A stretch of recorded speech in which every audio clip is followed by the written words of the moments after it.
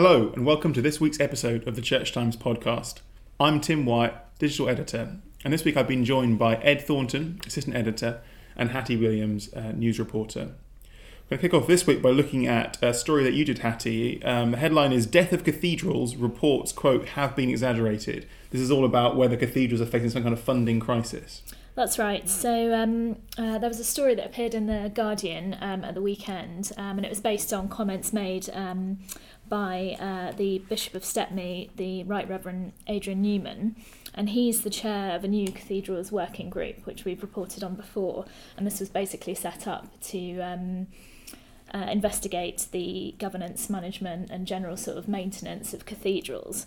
And so he spoke to The Guardian and made some comments which were interpreted as meaning that half of the cathedrals in England were at risk of closure. So obviously there was quite a bit of media traction on this, but I spoke to him after this, and he said quite clearly that his comments had been exaggerated.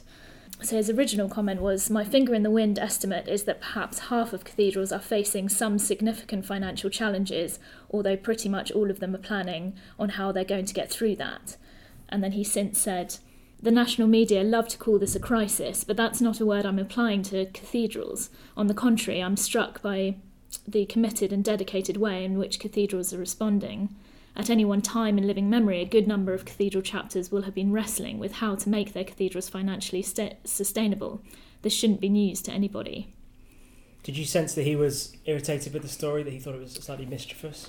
No, I don't think he was irritated, but I think he welcomed the opportunity to respond afterwards, so I was pleased we were able to get hold of him. It kind of comes about in the background of there's been a handful of cathedrals that have been some significant financial concerns. I think Peterborough Cathedral in recent months, there was like a visitation by the bishop which had some kind of strong words on the financial management there, and I think also in Exeter as well. That's right, yeah. There's been a number of cases which have been quite widely reported in the media, but obviously there are 42 cathedrals in the UK, and we're talking about 3 or 4 here that have made headlines. So it was quite dramatic in Peterborough in that it ended with the dean resigning. But in other cases, there have just been reports of overspending or not having enough money to carry out maintenance and repairs which are needed.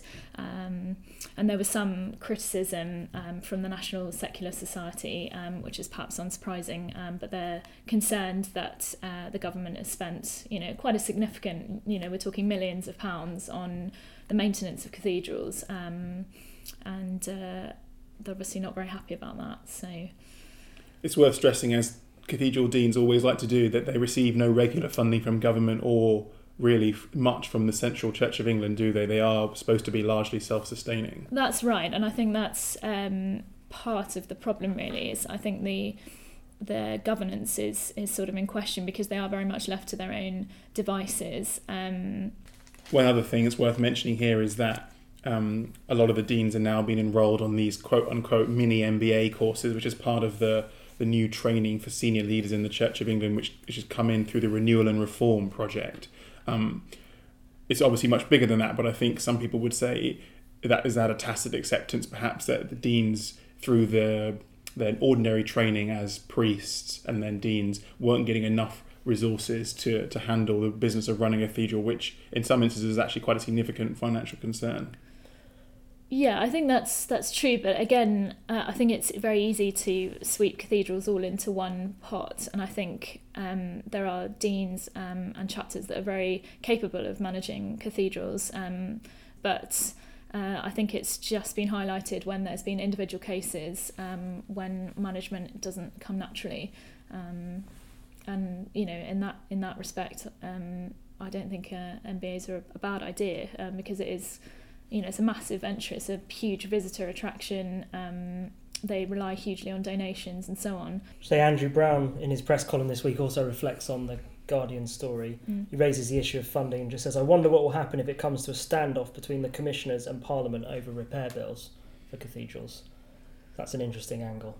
Yes, it would be fascinating, wouldn't it, if the church really does put its hands up and say, look, we can't fund these buildings anymore, is the country prepared to let them fall into rack and ruin, or would the government put its hand in its pocket? It's important to remember as well that a lot of the funding from cathedrals comes from grants through Heritage Lottery funding, and you obviously have to apply for those grants, same as any other church building, and those are available for all places of worship, so it's not just cathedrals, but they do get a huge proportion of that. I think it was 40 million since 2014, which is a significant amount, but if it's not enough, well, I think that's a difficult question to answer, where to get the money from. And many people would say cathedrals have been one of the Church of England's big success stories of recent years and decades, really, with many people worshipping there on Sundays and during the week, many visitors. Absolutely, that's exactly what the Dean of Lichfield, the very Reverend Adrian Dorber, pointed out to me this week. He said that we mustn't forget that cathedrals attract 11 million visitors every year, and he was trying to stress that spirit of welcome shouldn't change, and it shouldn't be undermined by very negative stories about their closure. Hattie, you've been talking to the World Vision Afghanistan country director Jim Alexander this week about Islamic State and the war in Afghanistan. What did he tell you?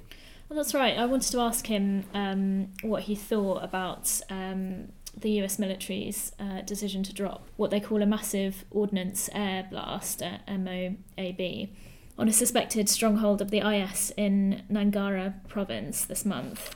And it was just interesting to get his perspective, because he's been working on and off in Afghanistan for 40 years. And he was quite firm in his opinion that violence and bombing is not the answer. So he said that this particular case was a case of the Trump administration, what he called making a higher level statement about reasserting American military force in the world. He said this will not solve anything and can reinforce the platform the Taliban and ISIS have been using, that America has invaded and remains in Afghanistan for its own economic and political reasons, not for the good of the Afghan people. Although he did also say that Afghans themselves would in his words, applaud the bombing, because the Taliban are a huge threat in many areas, and people do feel that a lot of the work and the progress that's been made in terms of education, women's empowerment, and so on, may be undone if the Taliban reoccupy the currently unoccupied provinces. You also spoke about the Women's Empowerment Programme that World Vision launched. That's right. So that was really supposed to be the main topic of our conversation, but he was telling me about some of the work that they've been doing. They run an education programme for 5 and 6 year old children to get them into school, because there's a shortage at the moment of female teachers, which is incredibly important in Afghanistan, because a lot of families, he said, don't want their young girls, when they reach the age of puberty, they don't want them to be taught by a male teacher. So that's one issue. So they take them out of school? That's right, exactly, yeah. And another issue related to that is that they take them out of school and then marry them off. We're talking as young as the age of 12, as a kind of solution to that, which comes with a whole range of health and psychological and social problems in itself. So it's interesting to hear about that and some of the children that he'd met as well. Did he mention whether people on the ground that World Vision are working with can distinguish between the American aid workers who are trying to build a better Afghanistan and the American army or military, which is bombing other bits of Afghanistan?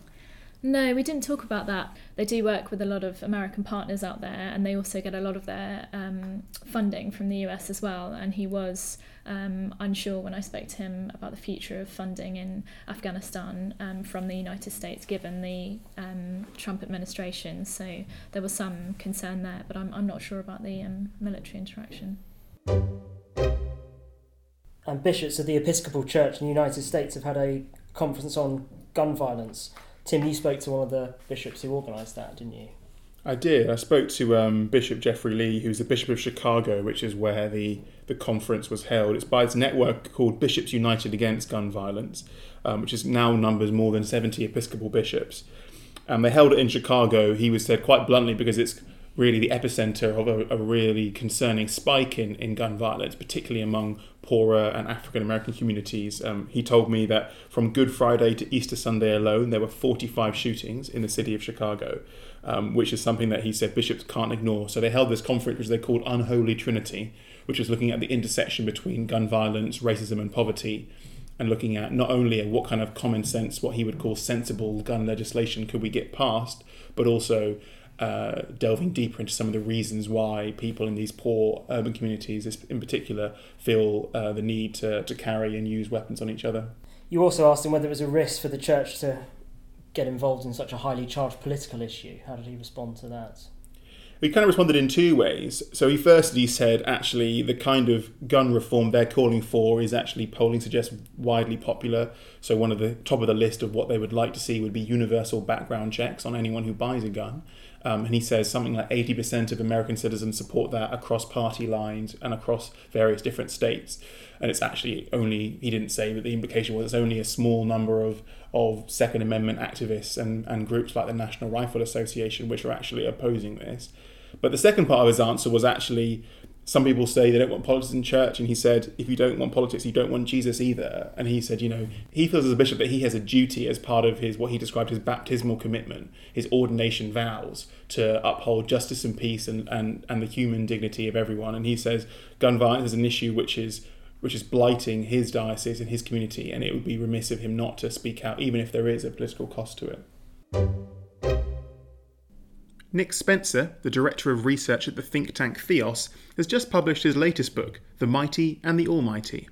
It's a series of essays looking at how major political figures, from Tony Blair to Barack Obama to Vladimir Putin, have done God in their politics, and what this might say about Christianity and contemporary political power. I spoke to him early this week to hear what he had discovered. Which of the leaders that you looked into most surprised you? Which were the ones where their expression of religious faith in their politics was most unexpected? I suppose of the British Prime Ministers, the thing that most struck me was how much there was on and by David Cameron. Because I think his faith, it's probably fair to say, is a pretty vague, undogmatic, cultural kind of Anglicanism, I'd assumed there would be a few kind of general hand waves and non-specific statements over his 6 years in power, and there was a plethora of material. Really, he did God quite a lot, both politically and personally. It didn't radically change my view of his theopolitics, but I was surprised to find so much on him. What do you think are some of the recurring patterns when you looked over this kind of huge variety of political leaders? Were there some kind of recurring patterns about how they use their Christianity in their politics? I suppose to pick out one idea is that one of the things that struck me was less to do with how political leaders do God and more to do with where they do it. What I mean by that is that there are certain cultures and contexts in which there is clearly a lot of political capital to be made from doing God, to use that famous Alistair Campbell shorthand. And that cashes out in various different ways.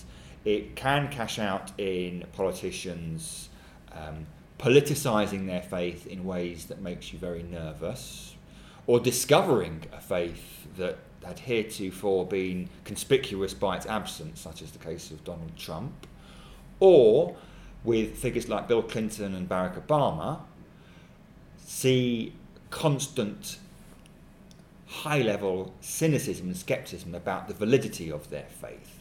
So in those instances, where there is quite a thick Christian culture into which political leaders are speaking, it breeds a pretty animated, sometimes cynical, sometimes sceptical, sometimes manipulated response. Compare that to countries where there isn't much political capital to be made, countries like Australia, the UK, I think, France would be a good example, Germany slightly, and you tend to find politicians who themselves sit more loosely to their faith. They don't want to associate with it too much, or be too public about it. And you also find a kind of a media class that is generally a bit incredulous and a bit incomprehending, really, about what that faith actually means, and naturally gravitates to the assumption that a belief therefore dictates a policy. But it seems to me that we need to pay more attention to where politicians do God than we do necessarily to the way in which they do God. A lot is often made of the distinction between American political culture and British political culture when it comes to Christianity, and talk about us. Some people talk about UK being a post-Christian culture in some sense, and yet, as you point out, almost all of our recent prime ministers had some degree of faith. Is that something that you think people will be surprised reading into, realising actually we've had a lot of quite Christian leaders in this country? I think people have been surprised about it, not least because it's been a point that has been repeatedly remarked on in various articles that have been written about the book so far. You have to be careful about samples of one, really. I mean, it is noteworthy that in the 35 or so years after the end of the Second World War, I think by my calculations there was one really, I suppose, devout British Prime Minister, Harold Macmillan. The others were maybe culturally Christian, or they believed in providence like Winston Churchill, or they were outright atheists like Clement Attlee.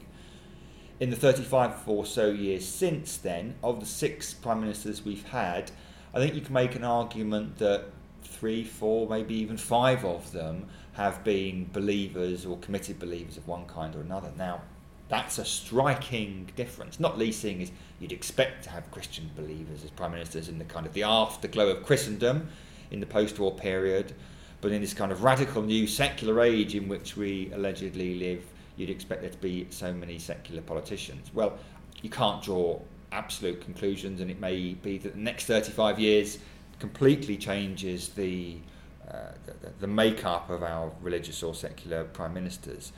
But I think people will be surprised, and several people have asked me why this is the case. There's no kind of convincing reason, except perhaps to make the point that a number of Christian politicians, and indeed prime ministers, have made, that their faith has drawn them into public service. Take that with a pinch of salt. They would say that, wouldn't they? But there might be something in it. Is there anything, do you think, in these conclusions and your essays on British people in particular, that is going to strike fear into the heart of the national secular society?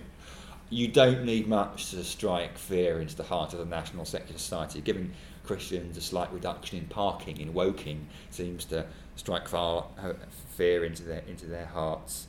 I come to the conclusion, really, that we're probably not as nervous as a people, as a nation, about politicians doing God, i.e. talking about their faith, even PMs talking about their faith, as we assume we are. The very fact that somewhere between 50, 60, 65% of people in England and Wales just call themselves Christian, even though it's only a label, suggests to me that we're not that hysterically nervous about it. We don't like people preaching, of course we don't, or ramming it down our throat, or other kind of self-fulfilling phrases like that, but they tend to be straw men. There's not been a Christian Prime Minister, at least since Thatcher, and she was an exception in so many different ways, who lectured people about this kind of thing. I suspect there is a greater nervousness amongst, again, the media and the media class, who, surveys show tend to be considerably less than average Christian, and probably more unfamiliar with basic kind of building blocks of the Christian faith, and certainly how those building blocks are used in politics. So there will be certain people who will say, goodness me, look at how many Christian prime ministers we have. We don't, as indeed one interviewer said to me, want our politicians to make their decisions up, make their minds up on the basis of faith. We would prefer they made their minds up on the basis of science. Well, forgive me, that's an exceptionally naive view of how the world works. People like that will be shocked and frightened by this. But I suspect most people will just take it as a given. One of the things that's fascinated me over the last week as the election campaign has got underway is how Tim Farron has found it quite difficult to escape probing questioning about his own evangelical faith. Do you think this kind of encapsulates some of the divide you talked about between the media, often fairly metropolitan, liberal with a small L, perhaps more unfamiliar with faith than the ordinary quote-unquote Middle Englander? I think it probably is something like that, yes. I think it is... Tim Farron talked about sin which is a brave thing to do, really. I remember probably 5 years ago, Ian Duncan Smith once used the word sin in a Today programme interview when he had been talking about welfare reform, and there was a kind of a social media eruption around this.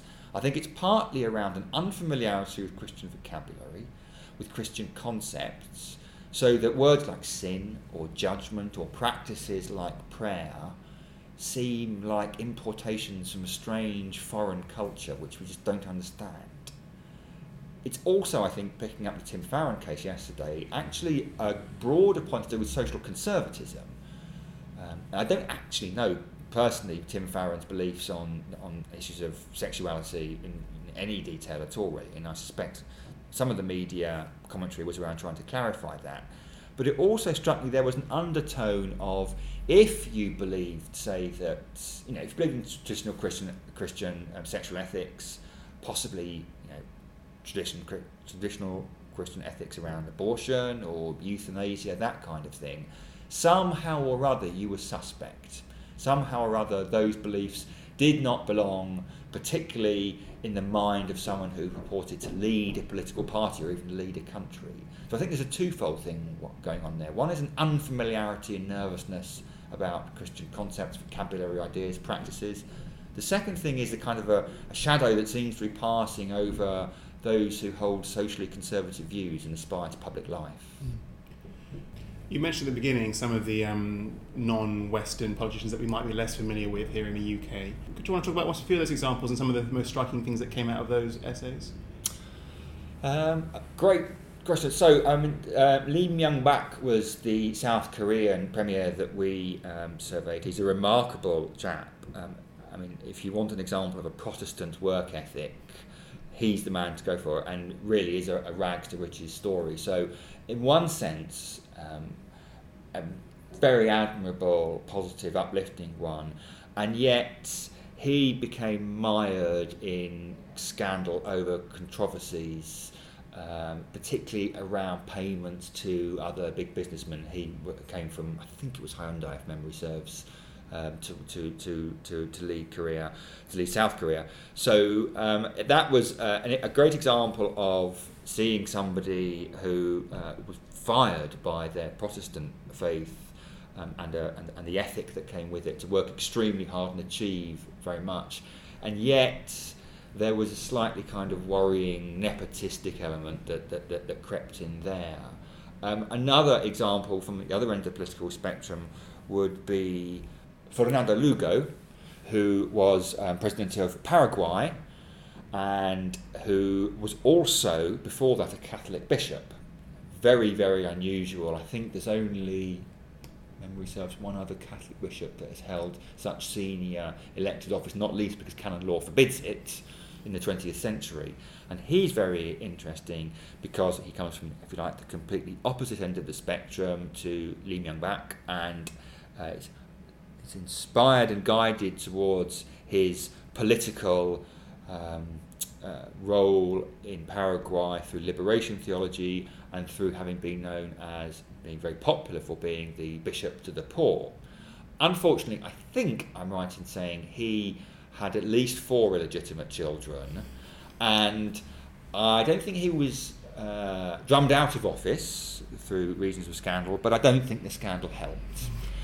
The reason I pick up those two, not least because they were thoroughly unfamiliar to me before we engaged in this project, and I suspect will be unfamiliar to many listeners, is that they're both great examples of people you are inclined to admire greatly and then also put your head in your hands and sigh deeply.